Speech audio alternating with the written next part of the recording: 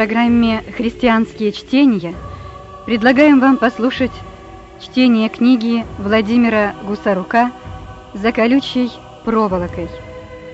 Воспоминания проповедника».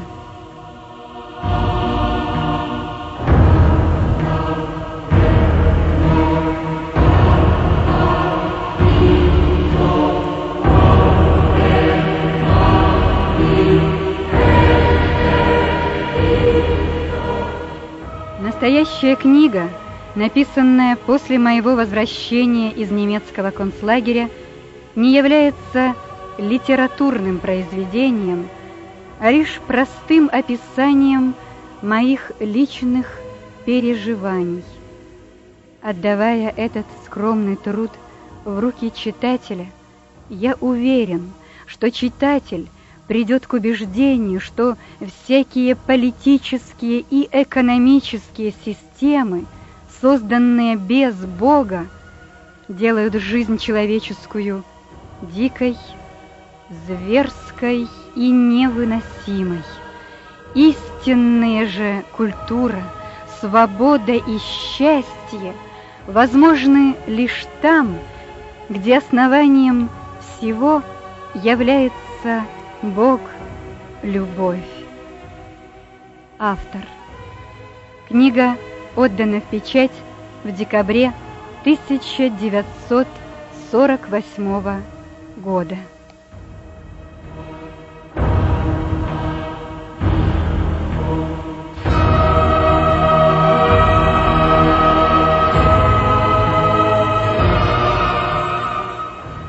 Польша, 1944 год.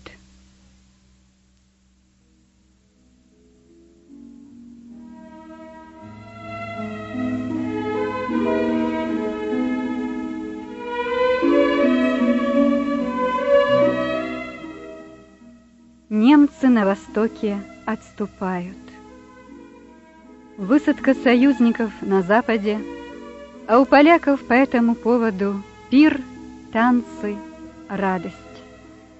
Немецкие громкоговорители, установленные на каждом углу города Кракова, надрываются, немилосердно кричат о новых изобретениях в области вооружения, о близкой победе Германии.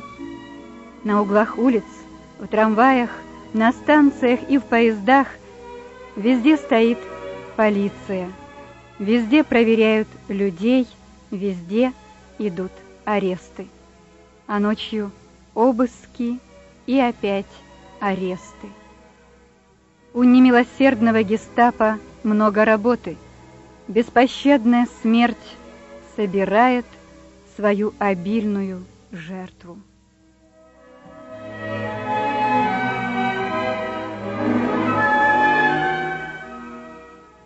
Мы, верующие, несмотря на все это, продолжаем свои религиозные богослужения по-польски, по-русски и по-украински. Раздаем проходящим по улицам нашим соотечественникам духовную литературу и отдельные Евангелия. Наших людей везде можно встретить на улицах города. Мы их сразу же отличаем по внешнему виду. Одеты они почти все очень плохо. Мужчины в сапогах, женщины в платочках. Все худые, измученные, бледные. Тысячи из них вывезены сюда силой на работу или же эвакуированы отступающими войсками. Многие из них рассказывают одну и ту же историю, трагедию. Наше село окружили немецкие солдаты. Собрали всех мужчин, погнали на станцию, погрузили по 60 человек в товарные вагоны и, закрыв их на все запоры, повезли несчастных людей без воды и пищи. В таких-то именно условиях несколько миллионов наших людей были немцами привезены в Германию на принудительные работы, а среди них и много верующих, особенно много молодежи и немало проповедников. Во всех концах Германии и в захваченных ею землях можно было встретить наших людей. Они пахали землю и собирали хлеб. Они стояли у станков, страдали в угольных шахтах и каменоломнях. Они погибали в концлагерях и штрафных лагерях. Жили они в специально построенных немцами деревянных бараках, часто тесных, холодных и в ужасных санитарных условиях. А среди них и тысячи верующих людей, тихих, спокойных, старающихся жить по Евангелию. Смотря на их жизнь, многие неверующие обращались к Евангелию, и таким образом число последователей Христа все время увеличивалось. В рабочих лагерях начали появляться кружки для чтения Евангелия и для общей молитвы. Впоследствии они разрослись в большие группы людей с дерзновением проповедующих Христа и безбоязненно исповедующих Бога. Днем они тяжело работали, а вечерами и по воскресеньям молились Богу, чем и свидетельствовали о Боге. Но, однако, за это им приходилось много страдать и переносить гонения, как со стороны гестапо, так и со стороны лагерной администрации, а часто со стороны своих же неверующих соотечественников. Было много случаев арестов и побоев за их убеждения.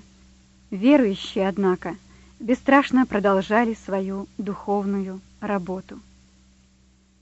Слухи о пробуждении среди восточных рабочих достигли до верующих немцев, а также до украинцев и поляков на родине. Верующие разных христианских национальностей решили прийти на помощь этому движению, но сразу же встретились с большими трудностями. Посещать лагеря и вести религиозную пропаганду запрещалось законом. Проживая вне Германии, я не принимал непосредственного участия в этой работе, но из многочисленных писем, получаемых из лагерей, знал о трудностях этой работы, знал о гонениях и нуждах. Мы знали, что в Германии самой главной нуждой наших славянских братьев и сестер было отсутствие печатного Слова Божьего. Нужда эта была громадна и вопиюща. Ее поняли своевременно все церковные круги без различия вероисповедания. И потому, пока это было еще возможно, все начали посылать в лагеря почтовые посылки с религиозной литературой и книгами Слова Божия. Однако скромные запасы священного писания в различных складах начали быстро исчерпываться. И тогда во многих церквах и семьях начали собирать книги священного писания. В каждой семье, где было 2 книги Нового Завета или 2 Библии, один экземпляр оставляли себе, а другой отсылали нуждающимся. Эта работа была сопряжена с большими трудностями. Гестапо начало свою противоакцию. Начались аресты, наказания и конфискация книг. Несмотря на все препятствия, в начале Советско-немецкой войны православная епархия в Германии издала на русском языке Библию, Новый Завет, Евангелие от Иоанна и православный молитвенник. Когда 18 тысяч экземпляров Нового Завета и 55 тысяч экземпляров Евангелия от Иоанна были уже напечатаны, центральная гестапо в Берлине все это издание вместе с матрицами конфисковало. Различные церковные круги решили во что бы то ни стало освободить конфискованные книги. С этой целью было несколько делегаций у центральных властей. Но все эти старания не увенчались успехом.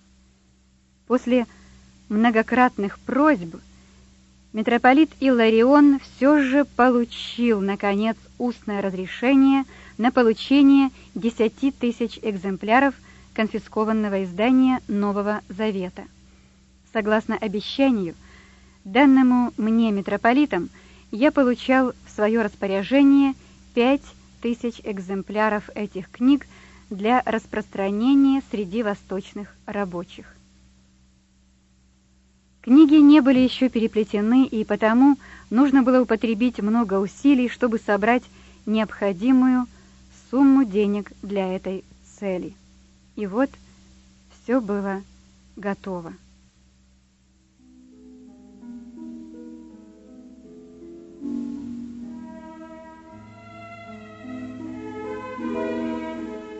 Наступило прекрасное летнее утро 17 июня 1944 года. С 2 чемоданами в руках отправился я на главную станцию Кракова, чтобы отправиться в Вену. В одном чемодане у меня были вещи и немного продуктов на дорогу, а в другом 52 экземпляра книг Нового Завета. Жена сошла вниз, чтобы меня проводить. Она долго смотрела мне вслед, желая мне счастливого пути и благословляя на все доброе. На станцию меня сопровождал 12-летний сынок Женя. Он весело болтал и радовался возможности увидеть вокзал и поезда.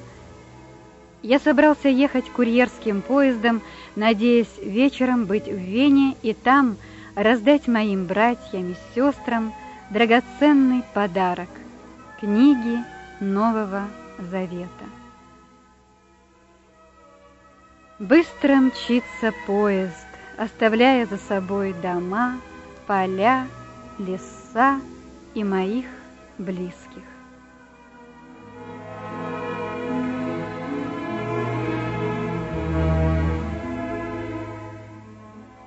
На польско-немецкой границе, как всегда, проверка паспортов, денег и вещей.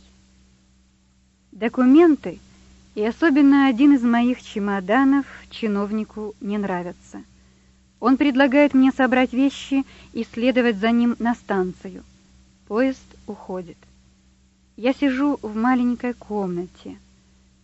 Мне объявляют, что я поеду обратно к себе в Краков, так как мой документ не в порядке, а затем входит в комнату сам начальник, офицер.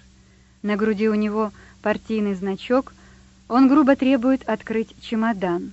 Опытными руками он быстро перелистывает печатные листки и находит место издания. «Ага, изданный в Варшаве. Вы религиозный агитатор. Ваша национальность?» «Я украинец, из Польши». Проверяют все имеющиеся у меня документы и, уходя, закрывают двери на ключ. Через некоторое время приходит чиновник с чистым листом бумаги и объявляет мне, что начальник решил отправить меня в город Катовицы, в гестапо.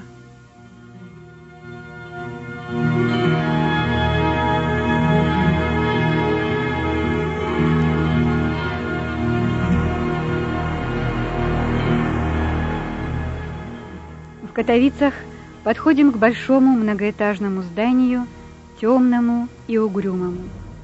С внешней стороны не видно никакого движения. Поднимаемся по лестнице. По обеим сторонам стеклянные стенки, за которыми видны столы и люди. На меня устремляется много глаз. Глаз гестапо. Много раз видел я эти глаза во время войны. Они повсюду одинаковы. На улице, в трамвае, в доме, в тюрьме. Везде по глазам легко было узнать гестаповца.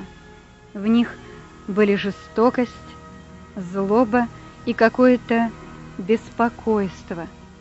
Теперь эти глаза испытующе смотрели на меня, желая, казалось, проникнуть в мои затаенные мысли и как бы пронизывали меня всего насквозь.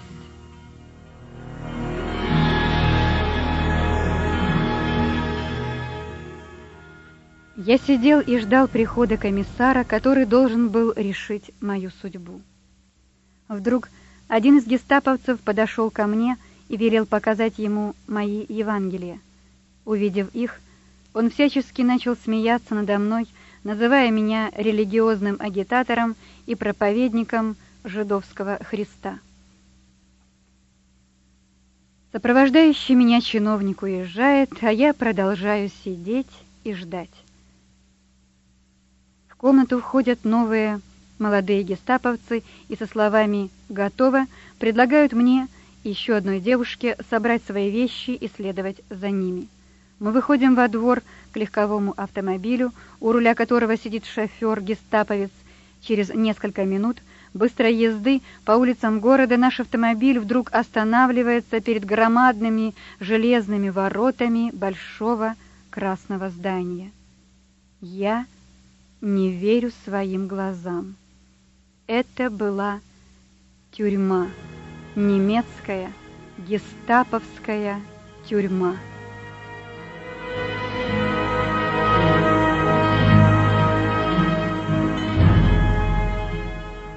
Короткие формальности, гестаповцы уезжают, девушку вводят в женское отделение тюрьмы, а я остаюсь с двумя дежурными стражниками. Была суббота, день склонялся к вечеру. В тюремной канцелярии уже почти никого не было. Мне предложили сдать деньги, часы, обручальное кольцо, а все остальное уложить в чемоданы и отдать в депозит. Меня ведут длинным темным коридором нижнего этажа. Направо и налево много железных дверей, во всем здании полнейшая тишина. Я и не подозреваю, что в нем находится до 1000 человек заключенных. Сопровождавший меня стражник останавливается у одних дверей, поворачивает ключ, и тяжелая железная дверь медленно открывается. Стражник грубо вталкивает меня вовнутрь. Я не успел и оглянуться, как дверь опять закрылась, заскрипел ключ, и шаги удаляющего стражника постепенно затихли в коридоре. Я был в камере, в тюремной камере под охраной гестапо.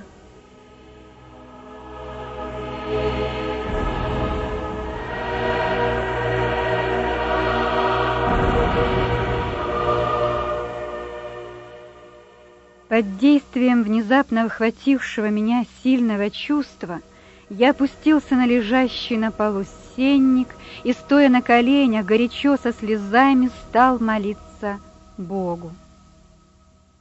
Я был один, и никто из моих близких не знал, что я нахожусь в тюрьме. На душе было тяжело, и некому было рассказать о моем горе. Никто не слышит, не знает. Есть только один, который видит и слышит. Есть только один, которому я поведал все то, что тогда чувствовал.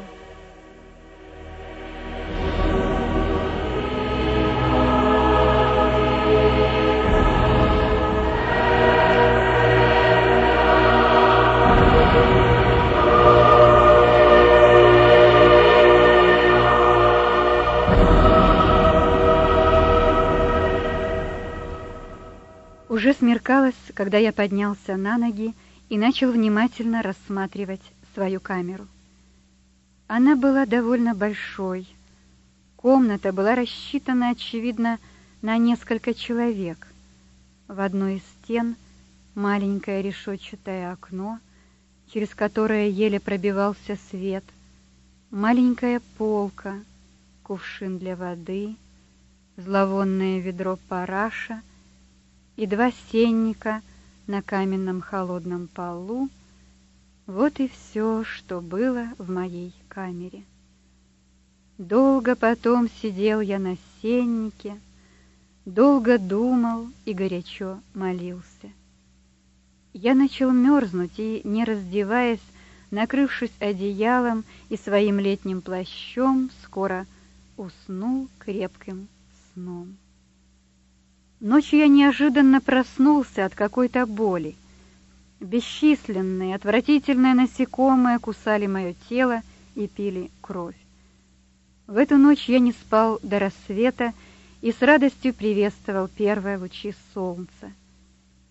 Я видел только кусочек неба, но, несмотря на это, взирал на него с восхищением и верой, помышляя: там есть Бог, там нет тюрем, там свобода и любовь. Душа рвалась ввысь, как бы желая соединиться с Творцом.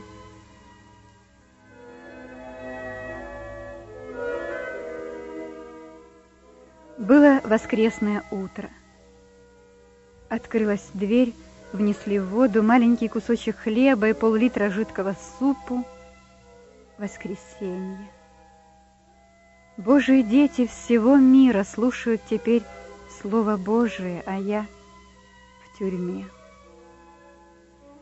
Вынув книгу Нового Завета, я долго читаю, а потом пою свои любимые псалмы, как здесь все иначе, все не так, как дома. Различные мысли наполняют мою голову, слышится звон церковных колоколов, призывающих верных своих на молитву. Проходит стражник и через ухо дверей записывает, а потом вызывает желающих на лютеранское богослужение. На следующий день меня переводят в одиночную камеру первого этажа. В первые дни мне просто не верилось, что я в тюрьме. Мне казалось, и я надеялся, что сегодня или завтра меня освободят. Первые дни были ужасны своим однообразием, были томительны и пугали меня жутким одиночеством. Хотелось забыться, хотелось проспать эти тягостные бесконечные дни. Но, к сожалению, не всегда сон приходил ко мне. Иногда я молился Богу целыми часами, а потом опять ложился на кровать и лежал долго неподвижно, лежал, чтобы ничего не думать. Страшная тоска овладевала мною. Душа рвалась на свободу.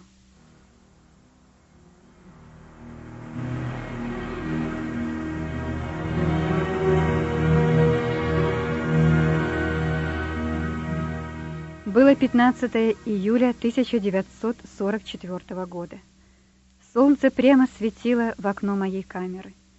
Я снял рубаху и стал греть на солнце свои руки, спину и грудь. Я думал о верующих, о своей семье, о детях. Перед моим мысленным взором проходили события минувших дней. Я был во власти воспоминаний, как вдруг услышал голос, назвавший номер моей камеры. «Камера 110! Камера 110!» — громко повторял кто-то.